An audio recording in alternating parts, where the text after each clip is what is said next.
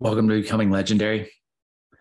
This episode, we are speaking with a wild man, a truly wild man, a man who is combining the ideas of bliss and fear, a man who lost a finger to frostbite in Antarctica, and a man who's going back next year to be the first man ever, the first human ever to solo transverse Antarctica.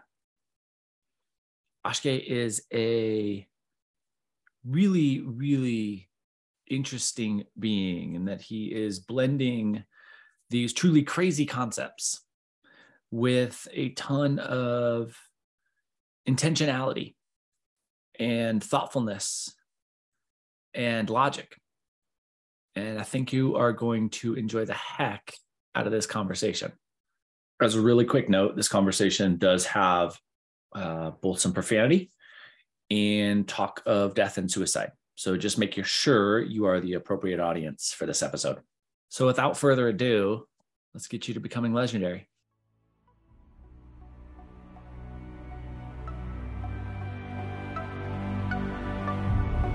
There are no gold medals for Down Dog. Maximize every opportunity so that you can become legendary. What adjustments can you make right now to make yourself 1% Your better? only goal is to be the best version of you.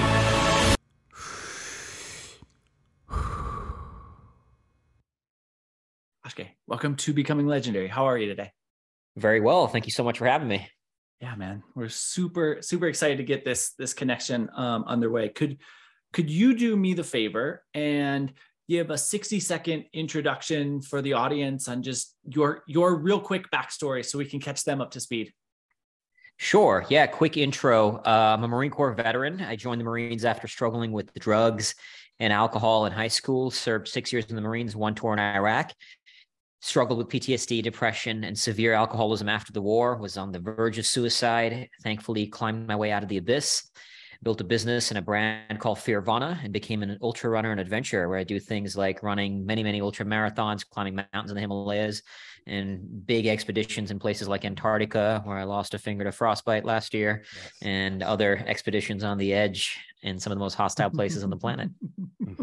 What is it about hostile places that you're drawn towards? These places reveal to you the very essence of the human soul, because when you're in hostility, so there's hostility of man's hostility, right? Like war. Then there's hostility in nature. In nature, when you're when nature is hostile, it's not acting out of malice. It has no intent. It simply is. And the isness of that, it symbolizes the duality and the oneness of all seemingly opposite forces that can coexist. And here's what I mean by that. In nature, like, for example, when I was in Denali or in Antarctica, you're in this polar storm, and out there you have no control whatsoever, right? They are horrifically brutal, absolutely savage. And they demand a kind of surrender, because when you're out there, you're not competing with nature. You're not conquering nature.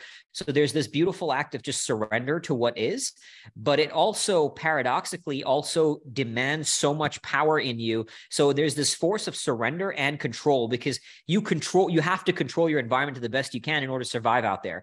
So you are simultaneously humbled by this awe-inspiring might, but at the same time, you realize how powerful you are simply to be playing in these playgrounds. Mm-hmm. And so the hostility of nature reveals to us the oneness of all that is, and the oneness of not just like ourselves with nature, with man, with earth, but also oneness with ourselves. And I love playing in these playgrounds because they are a mirror to what the human spirit is really capable of. And you can't find what that is unless you go play on the edge.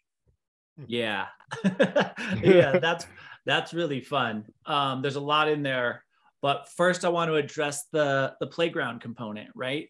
When you're in the experience, is it a playground? It's both, kind of talking about the dualities or the non-dualism, if you will. It's both a playground and a battleground. So it's a battleground because you are going to war with yourself in the most extreme environment, right? And again, it's to be very clear, it's not a battleground with the elements. You are not, I do not like when people say you conquer the mountain. You do not conquer nature. You do not conquer the mountain. You become one with it in order to be in that area. So on the one hand, it's a battleground because you are at war with yourself and the suffering you inevitably endure by going to these places. And that suffering is one of the very core reasons why I go. So, so that experience of going to war with yourself is the battleground, but it's also a playground because you also absolutely need a sense of humor. You need lightness. You need play to endure the savagery of these environments. So the intensity and play, keep coming back to this point of the dualities, the intensity and play kind of coexist out there. There are times where I am tapping into intense darkness, my own demons, and using them as leverage in order to keep moving forward through these moments. There are other times where it's just pure bliss and gratitude and divinity and lightness and play. And you get to see like the darkness and light within yourself both have their place. Both are weapons in this, in navigating the pain cave, in navigating your own suffering as you're doing this. And I have many, many stories I'm happy to share if you'd like in terms of concrete examples of how I apply this, from running marathons, when I ran a marathon a day across Liberia for a week, to all my other expeditions. You know, how it's not just one weapon. You need multiple weapons to navigate that pain cave. And you two forces that are seemingly opposite. Like, for example, sometimes I go deeper into the pain and I'm literally like calling forth the pain, being with the pain, wanting more pain. Other times I'm doing what I can to escape it. Wow. And so both of those seem like opposites, but they both have their place. Wow. So as I was reviewing a lot of your material, limiting beliefs started showing up for me everywhere. Some of your expeditions. So did you formally carry those limiting beliefs? And then how did you then overcome some of those limiting beliefs that allow you to expand the human potential that exists into some of these excursions? Great question. So I have a big beef with the overemphasis of our in this sort of self-help world around conquering or overcoming our limiting beliefs, because the more you recognize that you are not defined by your thoughts and your feelings, the less you actually give a shit about your own limiting beliefs. The point is not like, I don't care what I believe. Belief is built in the battlefield. So it's not about overcoming the limiting belief to then go do the thing. There's a lot of times where I didn't know if I could do the thing. I step into the arena, and then as you're in the arena, you start to discover something about yourself. But the point is to say, like, I don't care what I believe, because I can disidentify, and I'm far from perfect at it. We're all human beings, but I've certainly gotten better over the years of disidentifying with my thoughts and my emotions, right? Because we can acknowledge that we are not our thoughts. We're not our emotions. We're not our experiences. We are the thinker of our thoughts, the feeler of our feelings, and the experiencer of our experiences. So there's a space between what is and who we choose to be outside of what is. Meaning, like right now, if I'm sitting in this room and somebody comes in here with the gun and I feel fear, I'm not choosing to feel that fear, but I don't have to be defined by that fear. That fear is not who I am, right? If all of us, and the problem is many of us identify with our emotions and our thoughts. We make them real, right? People will say things like, I am depressed, I have depression, I am sad. And it becomes their self-identity, instead of saying, my brain is going through a state of depression from time to time, but I am not my brain, and my brain is not me, right? So that's why I don't think it matters what your limiting beliefs are. The key thing is you don't have to believe in yourself. You just have to believe change is possible, because with that belief, then you can have enough courage to step into the arena. And in the arena, you will build belief. Like now I have an incredibly high self-belief because I've done a lot of hard shit, and I've gone to war with myself repeatedly and won. And there's many times where I failed, right? Like I didn't succeed at the thing I was doing, but I've pushed myself in the arena enough to start cultivating that confidence. But confidence is the result of action, not the fuel for it. The fundamental virtue, the most important virtue, is courage. Because in courage, now you can step into the battlefield and you can start building that self-belief that comes from those moments where you confront yourself and find that you have something within yourself to do more than what you once thought was possible. So good. There's a lot to unpack there as well. Yeah. The whole bit about courage, is that something that, because I had a big fear of cold water, right? And something that I now revisit on the daily. It is part of my daily routine. It's been that way for like a couple of years now.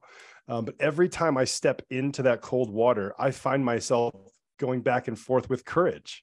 whether or not I have the courage to put my whole body in this submersion of freezing cold water. Is there ever a time where that process sort of slows down and it becomes just the courage becomes like a part of you over time? I think you get more used to the experience of the fear in order to train in that muscle of courage. But I wouldn't say the fear, I mean, it may or may not go away, but like I still get scared of all the hard things I do. I'm terrified of going back to Antarctica. I lost a finger there last time. It is an incredibly unforgiving, beautiful, but unforgiving place. So I think the key is not to expect it to get easier, but just keep training yourself to become stronger, right? Like getting in cold water sucks. It just sucks. So it's not that it's going to necessarily get easier. I mean, you may get more used to it, but like I still get nervous if I have a hard training session, even though I might have done that same session. Like let's say I'm going out for a 4-hour tire dragging session. I have done that many times, but I still get nervous because I know it's going to suck. So you just have to, the key is like training yourself in that experience so that the fear, you don't identify with it, you can transcend it, and you've built that muscle of courage. And the more you build that muscle, the more it becomes stronger to keep stepping into it. Yeah, I appreciate that deep follow-up. Thank you. Absolutely. Is nervousness, is that the best way to describe the feeling you have? Like I can understand, let's use the tire dragging situation, because I think that there's a relatively low downside, right? Like it's gonna suck, and you're aware of that. But is nervousness the appropriate word there? Is there another feeling or inner awareness that is better, or is nervousness the perfect word? I would say it's a fear, it's an anxiety sometimes, especially if it's a longer session. So depending on the level, sometimes it's, sometimes there's nothing. It's just like, all right, let's just go do it. But I think that's the key is not to worry what shows up or why it shows up, is just to deal with it once it does. Like I get scared of, my friends laugh all the time because I'm terrified of dating, right? Like I'm terrified. They'll see that I get more nervous sending a girl a message on a dating app than I am of all the crazy, intensely hard shit I do. But the thing is, and it's funny because I do crazy hard shit, but here's just sending a message on a phone and I get like butterflies in my stomach, anxiety. But the thing is, I don't care when the thing shows up, like, because it doesn't matter. Because coming back to my point earlier, I'm not my thoughts, I'm not my feelings. So it's irrelevant whether the fear shows up or whether it doesn't. It doesn't matter, because I just know that the mission is more important than my fear, right? The mission is more important than the feeling. So whatever the thing is, whatever my brain is going through, I am not that thing. I will be whoever I choose to be in the creation of a new identity in that I'm building in the pursuit of my mission. Kind of extrapolating out, when you apply this experience or this set of experiences to others, and I think marathon running is a pretty good one, right? Because it's well within the human capacity. Trekking Antarctica has not been relatively successful for humans, but marathon running is well within human capacity. So let's use that as our parameter. Do you think, barring extracurricular health concerns, do you think everyone can complete a marathon? Is that within all humans' ability? Absolutely. Again, barring like severe physical things, if I'm like paralyzed from weight, barring all that. And it absolutely, like the biggest thing that restricts people is their paradigms and constructs around what they believe to be possible. My first race ever was a 50K race. Like some of my family, when they heard that I ran a 24-hour run, they did not think that was possible. In ultra running circles, that's relatively normal, So the point is, it's the constructs that shape what we believe to be possible. If I believe to be a marathon, like a marathon for somebody who's, let's say, never run even like a 5K, can feel like in my mind what 100-mile might be, right? So we just have a different relationship to it. And the relationship to said event, a marathon or whatever, it shapes how we approach it. But if I believe like and I don't mean this in an egotistical way, but I can go run a marathon today, and I run a marathon fairly often. I can't even count how many marathons I run, because my paradigm, and it wasn't always like this. I used to hate running even an 800-meter run, right? So the paradigm shifted, the construct around what this thing means in my head. It's like, oh, that's just a normal run. It's no big deal. Right. But that evolves as you keep stepping and expanding your zone, wherever that line may be. Yeah. What is your daily regimen to training? What is the time commitment? Right now, like I'm training for a very, very big expedition in Antarctica next year. So I'm putting in about 25 hours a week of work. Okay. It's hectic. And this is not including like recovery work, Sure. Doing meditation, breath work, mobility, stretching, all the other stuff. I mean, it's like a full-time job training for these expeditions. I would bet. It really is a full-time job. Yeah. So you talk about spirituality a lot in your book and in your writings and just in general. I can feel that spiritual connection that you have, a really deep sort of underlying connection there. Mm-hmm. Is there a part of your life that you can attribute to a divine intervention? Like, and if so, what was the part of your life and why? There's been many moments in my life that I don't know why I survived them. I mean, for example, when I was in Iraq, my vehicle drove over an active bomb, an active IED that didn't explode. I don't know why. My friend's vehicle drove over an active bomb, his exploded and he died. And so I don't know what you want to ascribe that to. That's a question that transcends my understanding of the realm of the human experience on earth. And some people have said, it's because like God had a better plan for you. I have a different take on God. Like I believe in a version of God. I wouldn't be I personally don't believe there's a higher power, but I have my own version of what I believe God to be. But I don't like that when people sometimes say, oh, God had a plan for you, so it is divine that you got saved. Then it's always been like, why did my friend get so what? God said, fuck that guy, So I don't know what the answer is to why that is. That's beyond my realm of understanding, but that's one of many situations. I've done a lot of dumb shit in my days before joining the Marines, doing a lot of drugs, a lot of stupid things where I could have died and lost 2 friends to addiction. I've been on the verge of suicide. I've been almost killed by a falling boulder in the Himalayas and many, many other instances that I don't know why I'm here, and I've struggled with that a lot over the years, like around like survivor's guilt and like trying to wrestle with the fact that, I mean, just by being born to good parents in India, I automatically have 1,000,000 times more opportunities than most people on earth. I didn't do a damn thing to deserve it. So I don't know those things of why they are, but what I do know is that I have just like and that has driven me to some dark places before. So now I realize it's a kind of a waste of a question to ask that. Instead, just ask, what can I do to make this life worthy, to use this life that I've been gifted in service of something better than myself. That's so rad. What is your definition of what God is? Just to follow up. My version, I believe God is kind of it's the essence of the human spirit at its finest. It's why I cry when I see someone suffering. It's our compassion. It's the thing inside of us. So you can call it like an energy. Again, I personally, we all have our own version. That's not a right, wrong thing, but I personally don't believe there's a sort of higher power, controlling our fate, if you will. But I think God it's like an inner Buddhahood. It's something within us that allows us to transcend great suffering. Like a great example of this is, have you ever seen the movie Hacksaw Ridge? Yeah. That movie touches my soul. Yeah. Now, in that movie, like he single-handedly saved 75 people off a cliff.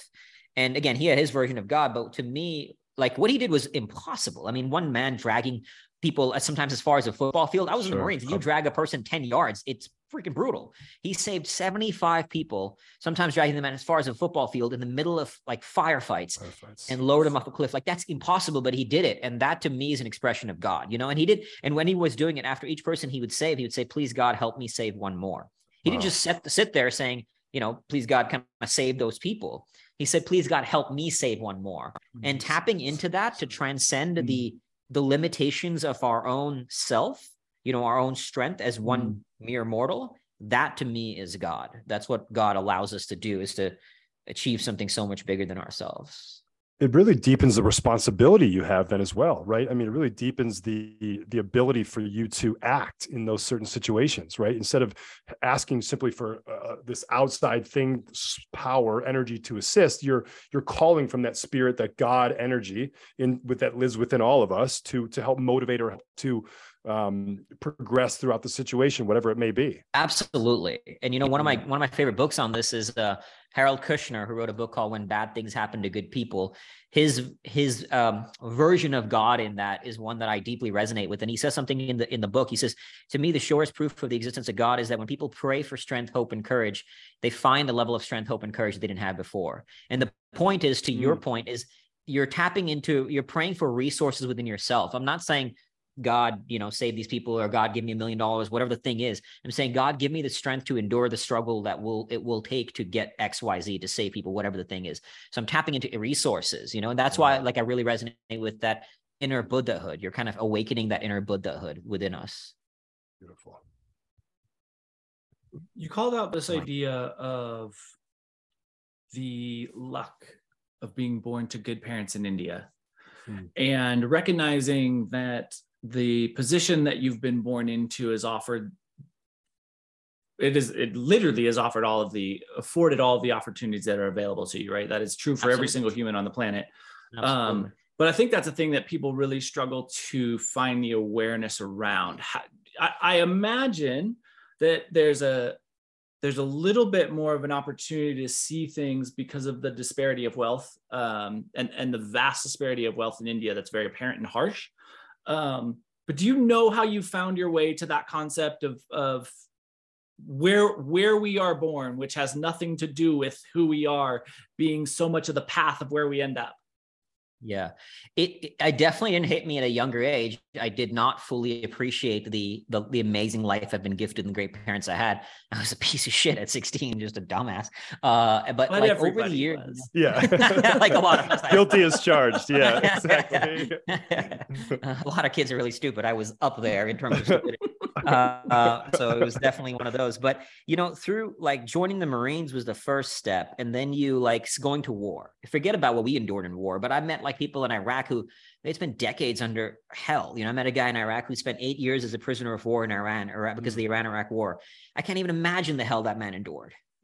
I've volunteered in leper colonies, you mentioned the extreme poverty in India. I've worked with survivors of sex trafficking, former child soldiers. So when you see all this, I remember when I did this, I did this run across Liberia. It was about a marathon a day for a week to help raise funds for this school. And on the first day of the run, these two kids kind of started running beside me, and we started talking. And one of the kids had lost his mom in the war, and his dad left. He was staying with this other kid in this tiny little village in Liberia. And one wanted to go to medical school. The other wanted to go to vocational training school. The odds of that happening are damn near zero.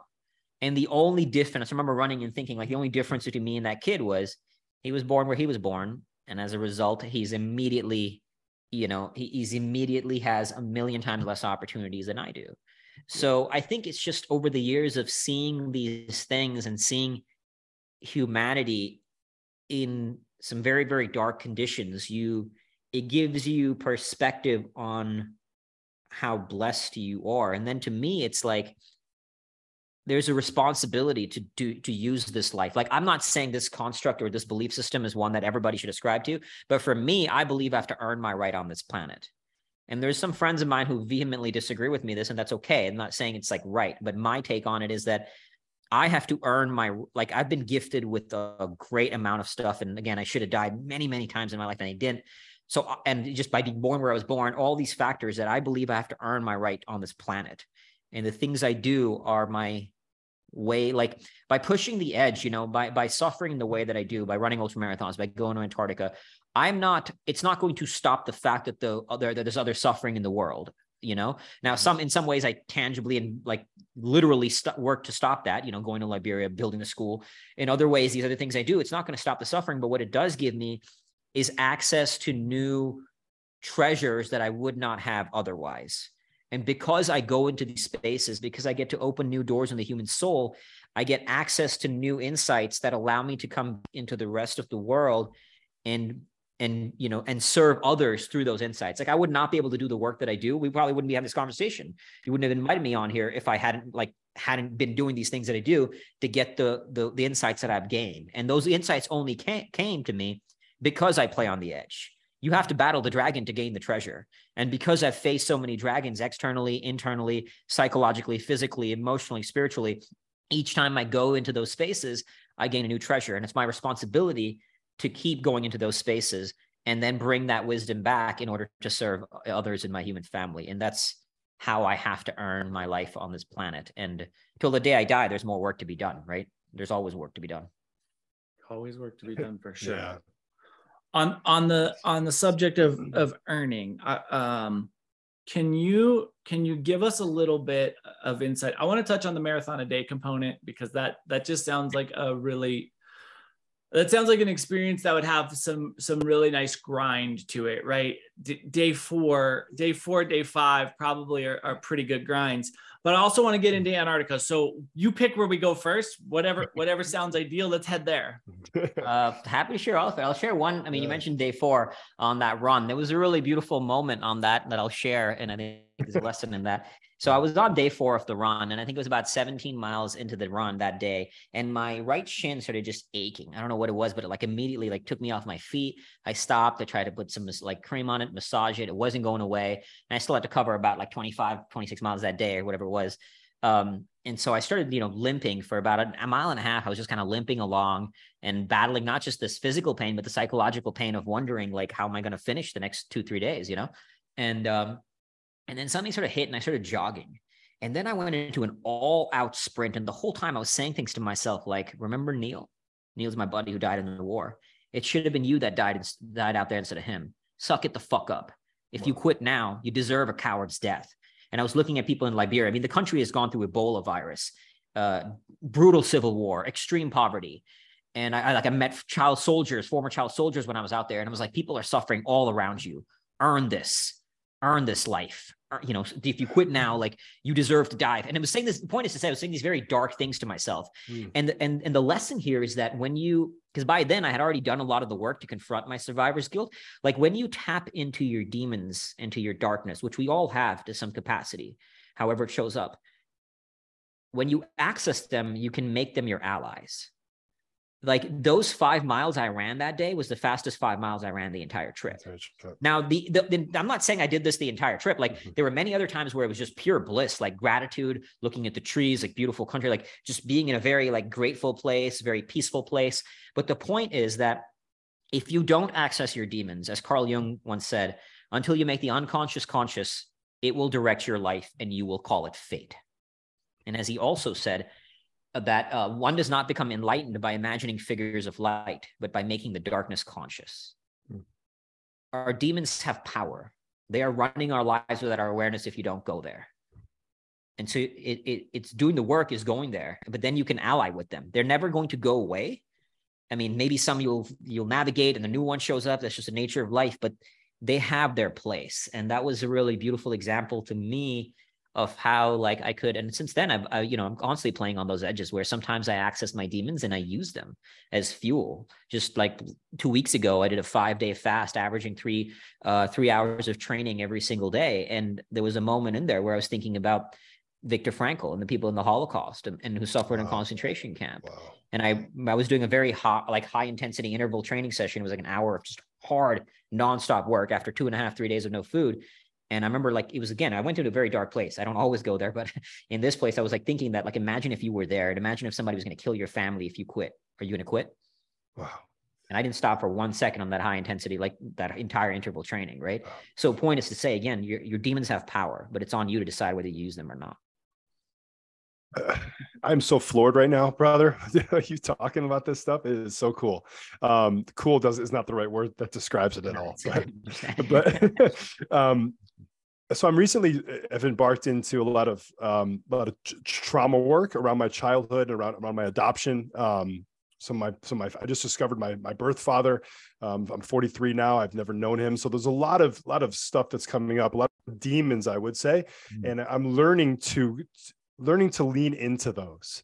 And it's provided me such a feeling of space inside my heart. Like, but before I started this work about 8 weeks ago, and before that, this work started, there was almost a block in my heart. In other words, when I would take a deep inhale, there was a point to where my chest would not expand anymore. And it was a palpable feeling. I could measure it with how it felt. And now that I've been on this journey of this constant work, revisiting the inside makings, the inner wiring of my heart, particularly the demonic side, I can now access a full breath that feels life-giving, that feels regenerative, that feels spiritual, that feels like a gift, like I'm giving myself a gift, like with these breaths. So I'm just kind of mirroring back to you my own experience. It's at a much less extreme way, if you will, but my God, like for the listeners out there, there is so much medicine to what Akshay is saying, even from an extreme professional like you are to a more mundane human who just experiences those things inside of from this traumatic work. But I just wanted to, I felt there was a moment to interject there, so I just wanted to talk about that. Yeah, for sure. Good for you for doing the work. It's not Thank easy. you. Yeah, thanks, brother. Absolutely. Robert Sapolsky there, right, is that humans will experience the same amount of stress from an angry email as they will from getting chased by a lion. And that is just a reality. So everyone's subjective experience is their subjective experience, and the pain and the challenges are equal no matter what the obstacle is. Absolutely. Yeah. I love that. So on the size of obstacles, right? Let me dig into Antarctica a little bit, because how did the Antarctica expedition come up? Yeah. So I when in 2012 I did a 1 month dragging a 190 pound sled for 350 miles across Greenland in like minus 40 degrees. That was my first real big expedition in polar exploration. And, it kind of fell by the wayside because after that is when I hit my low moments with drinking and navigating, like being on the brink of suicide from, the depression, all that. But coming out of that, and as I was getting more into all these sports, why I fell in love with polar exploration, as paradoxical as this may sound, is that polar exploration offers more suffering than anything else I've experienced in terms of voluntary suffering, right? This is separate from like I've forced into it, like people in war and sex trafficking, like those people forced into it. In terms of the opportunity to voluntarily seek out your suffering, polar exploration is the worst, and hence, in my opinion, the best, because and it's actually beautifully summarized by one polar explorer who said, polar exploration is at once the cleanest and most isolated way of having a bad time which has been devised. And I couldn't agree with you. I couldn't agree with him more. So what draws me to it is because of that, like the physical, the mental, even more so than like climbing mountains. Often I get compared to like people climbing mountains, and I've done a lot of mountaineering, but it's so much worse. Like it's not as dangerous as mountaineering, but far more suffering. And that's what draws me to it, is because the suffering offers you an access point to transcendence. And that transcendence is an experience of God. Like when I'm out there in these places, everything in life is amplified to its highest. So the lows are extremely low. The loneliness is extremely lonely, but the highs are so high. And also, like, strangely, like, even though sometimes you're, out there, and yes, I was with the team last time, but it's still a very lonely venture. You feel more connected than you've ever felt. Like even sitting in a dark room, I did a darkness retreat where I spent 10 days in darkness alone. And I felt more connected at times with humanity, with myself, with Earth, with God than I've ever felt before. So life gets amplified on this edge. And that's what drew me to Antarctica. It is this place where there's no life out there. I mean, there's only penguins in sort of one corner of it, but most of Antarctica has no life. And it is this barren, like unforgiving and yet serene land that, like, because of that isolation, because of that solitude, in the real silence, do you really start to hear? And you hear the things you don't hear in the world of distraction. And you talking about your experience of, going to your own demons, right? Like that happens because of being still with yourself. And when you're still, you hear those things. You hear the voices within yourself you never heard before. You hear the voice of God, whatever you want to call it, the universe is divine, right? And so that solitude, that aliveness, that intensity, that opportunity to access new places in the human soul, the further you go into the pain cave, into the space of suffering, the more you find in terms of what you can discover about the human soul. And that's what drew me to Antarctica. And ultimately, it's also training for what I'm doing next year, which what I'm training is to go back to Antarctica to do a 110-day solo, 1,700-mile ski crossing of the entire continent. Once accomplished, it'll be the first ever human-powered crossing of the continent. So last year's expedition, while awesome in its own right, was kind of training for this one. And the plan is 1 year from now, I'll be going back out there to attempt this 110-day solo feat. And like I said, it'll, I mean, I'll go into some of the darkest places I've ever been, but I also know, like, in this, in this one chunk of time, it becomes a microcosm for the entire human experience, because you experience multiple lifetimes of highs, of lows, of everything. And you need all of it, right? Like, contrast is what gives life its flavor. You can't have a summit without a valley. You can't have pain without pleasure. You can't have light without dark. You need both those forces to fully appreciate this grand adventure that is the human experience. And I think so many times people are afraid to go into the space of pain. And as a result, they can't really fully experience joy. Yeah. And so we live our lives numb, right? Like, if you're without a summit in a valley, everything is just a flat line. And trust me, I've been there too. When I came back from Iraq, I was numb to feelings. That is no way to live. Like, that's why Henry David Thoreau said most men live lives of quiet desperation. So you have to go into pain to truly appreciate pleasure and joy. What was go ahead, Patrick. I see you're about to ask something. Go ahead. No, hit it. Yeah. We'll get there. What was the turning point for you after you came back from the war? In terms of overcoming the PTSD, the alcoholism, the drugs, all that stuff. It was when I hit that moment. There was a point in my life where I was drinking like a bottle of vodka a day. I mean, I'm talking throwing up in the toilet. As soon as I'm throwing up, picking up the bottle again, passing out. As soon as I wake up, going straight to the liquor store to pick up another bottle. Wow. And this would go on for 5 days straight. Wow. And there was one morning I woke up after this and I was like, I just couldn't take it anymore. And I was seconds away from picking up a knife and slitting my wrists. Oh.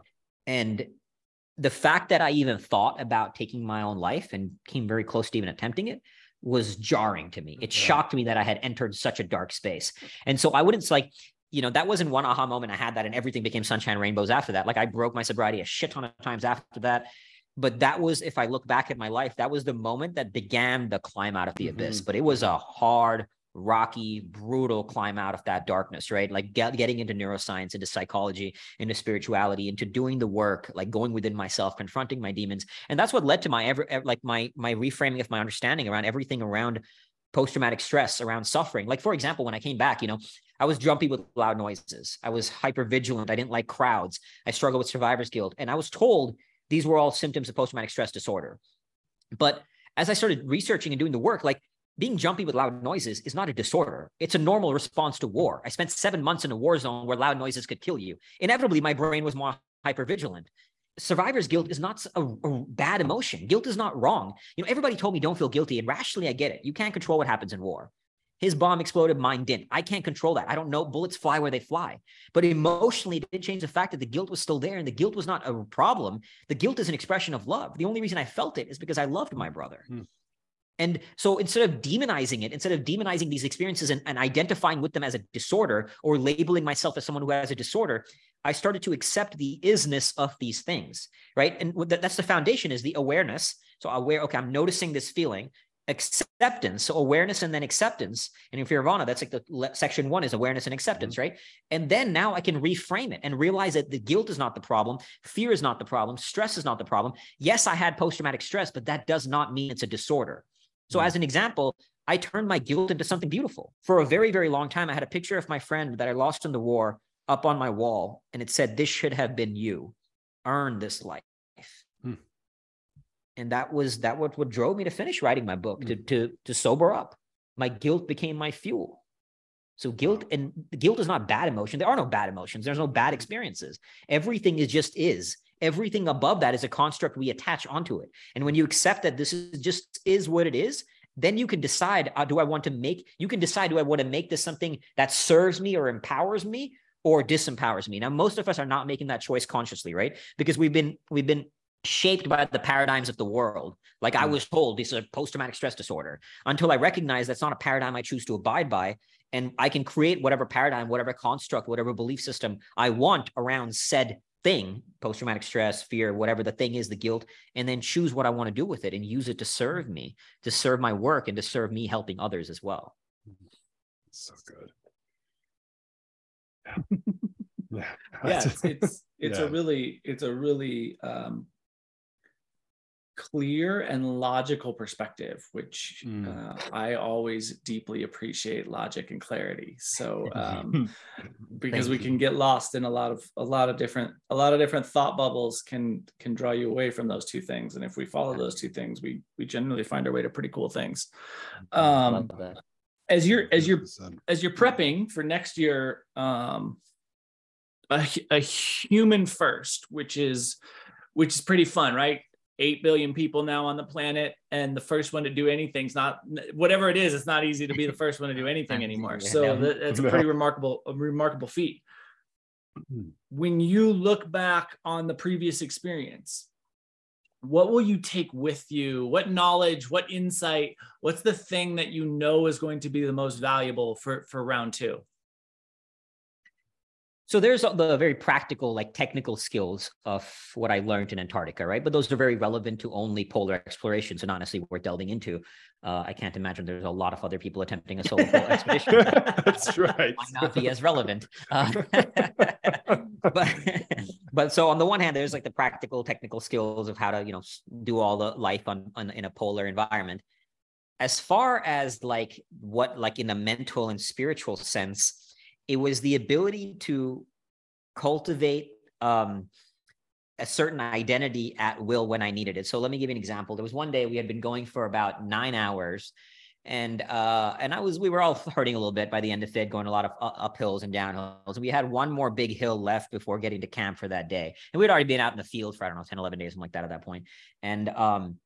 And so I was like feeling my legs a little tired. I wasn't like looking forward to this hill, but I just knew it had to get done. We get to the break, and one of the team members was really struggling. And I'd already been carrying a lot of weight from one of the team members. And so he was really struggling. So I was like, do you want me to carry more weight for you? Do you want me to take some weight for you? He was like, are you sure if you're okay with it? And I was like, yeah, like bring it on. And this weird thing happened.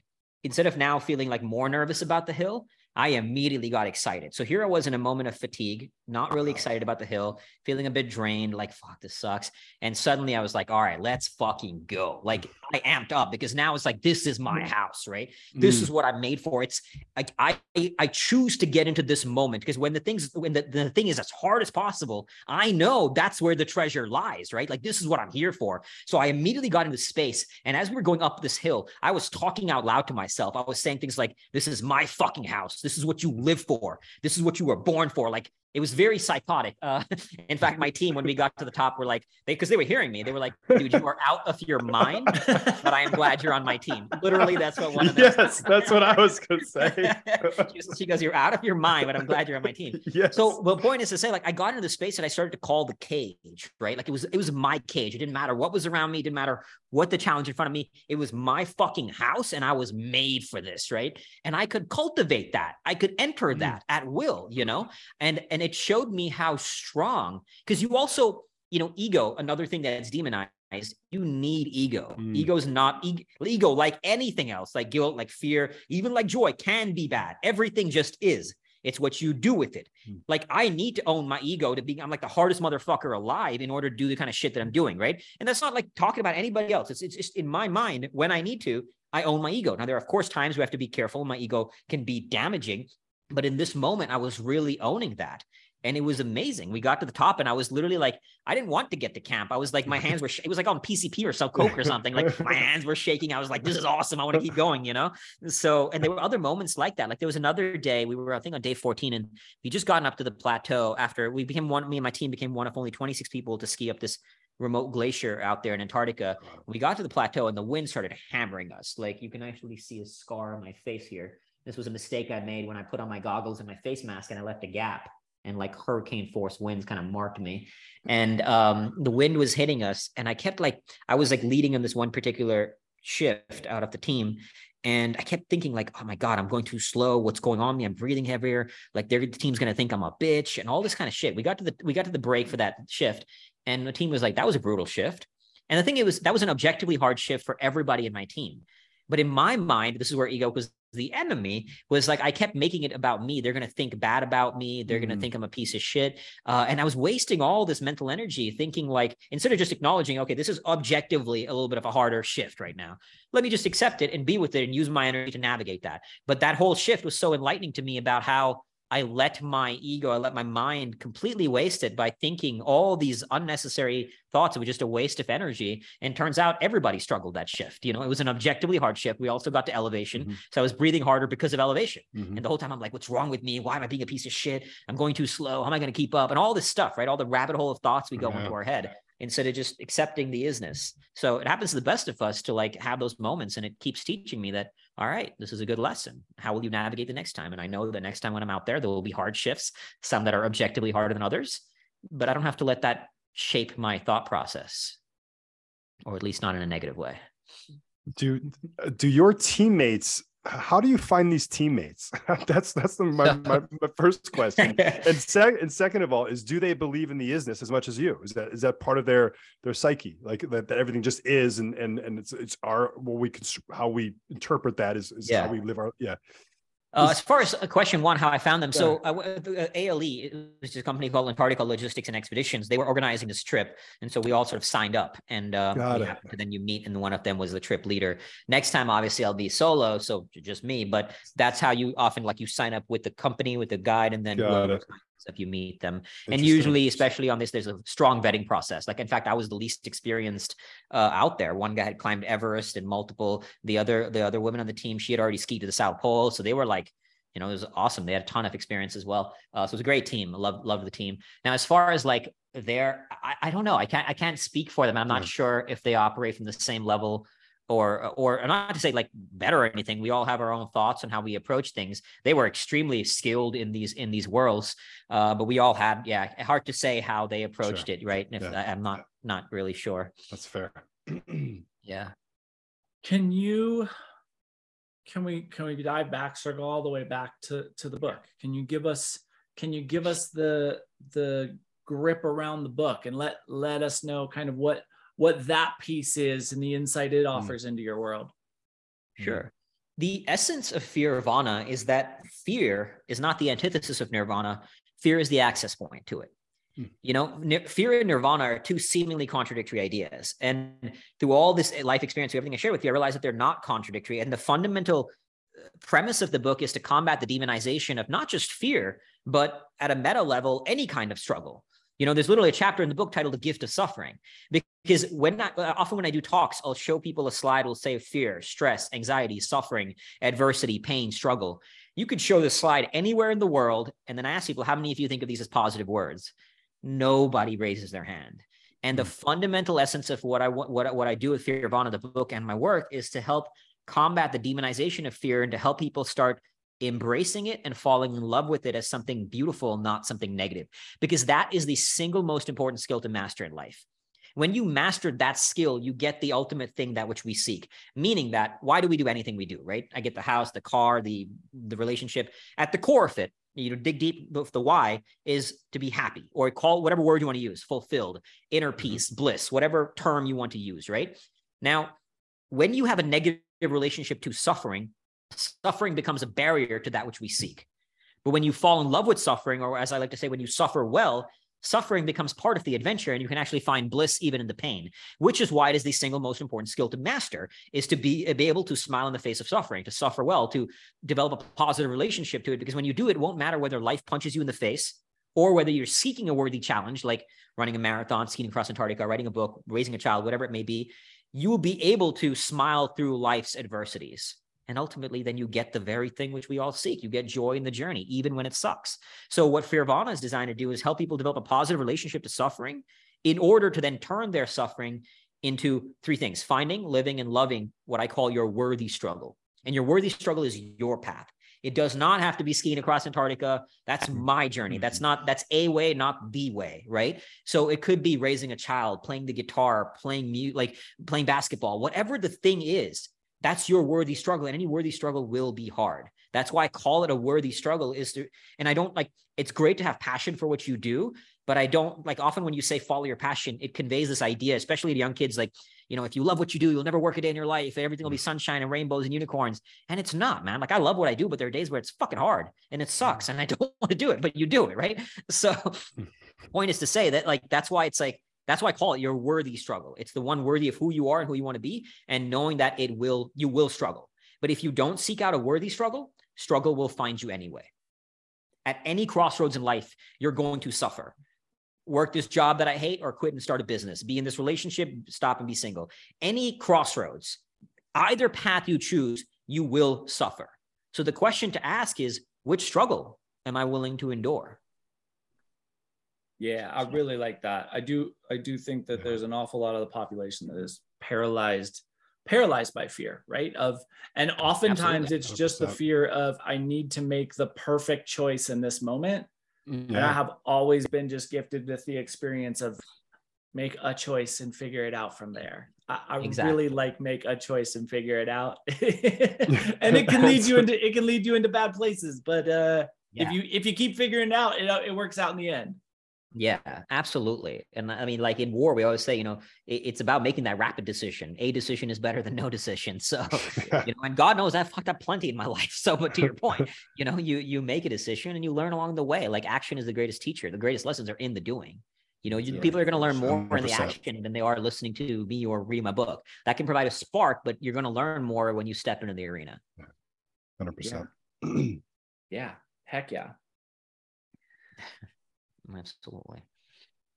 What was that? No, I agree. Yeah, it is. It's a really beautiful thing. It's a really fun. I think, you've said duality a lot. And I think it's interesting because in a lot of the terminology, if we were to speak about opposite things, which in many ways is duality, right? But we think of them as dichotomous. And I think dichotomous and duality are in a lot of ways interchangeable, but we don't necessarily think about them as interchangeable. But light can't exist without dark, right? There must be two sides of the coin for either side to exist. Otherwise, we wouldn't have the ability to perceive that they exist. Absolutely. So when you're looking at the duality of these experiences, it sounds to me like you're blending both sides. Like you're trying to take both sides and really merge them into the singularity of the experience. Is that an accurate interpretation of what you're telling us? Yeah, I love the way you put it. And yes, absolutely, the singularity of it. And, you have these, like, to me, I think enlightenment is the moment when you experience oneness of these dualities. I don't think enlightenment is a destination. I think it's a momentary experience. And like, for example, when I was in a dark room, the brightest white light I've ever seen in my entire life was sitting in a dark room. I was like when I was in this darkness retreat, right? And it was pitch dark. You can't see a hand in front of you. And I was literally shielding my eyes like this because it was blindingly white, and you have these moments like that. And that's what I seek. And you seek it by playing on those edges. And it's also about like playing on both edges of a duality to find the unity in them, meaning that like in life, there's a series of dualities, right? Life and death, masculine, feminine, light, dark, ego, humility, contentment, discontentment. Like there's all these dualities. I actually constantly have this list of dualities that I'm building as I go through life. And we often demonize one side of the duality, right? Ego is bad. Stress and recovery. Stress is bad. Discontentment and contentment. Discontentment is bad. Fear and nirvana. Fear is bad. But that's the problem, right? Is the demonization. They're not bad. When you actually play on both sides, you start to see that there's an isness in them. And now you can pull from each sides to find a oneness in the experience of each of them. And often, like the way I practically apply this in my life is I'm always looking for one duality that's causing me friction, and I'll go play in the other side of that duality. So for example, there was a point in my life, I remember once I was out for a run and I saw this sign that said 5K fun run. And I had a visceral disgust, not even a conscious choice, a visceral disgust at the idea of a fun run. That's really stupid. Like, that's not healthy. Like, it was like, you don't run for fun. You should only suffer. And that's not healthy. Like, this was not a good thing. And I realized that, like, I was bringing suffering in sort of every area of my life, right? Like, I was constantly.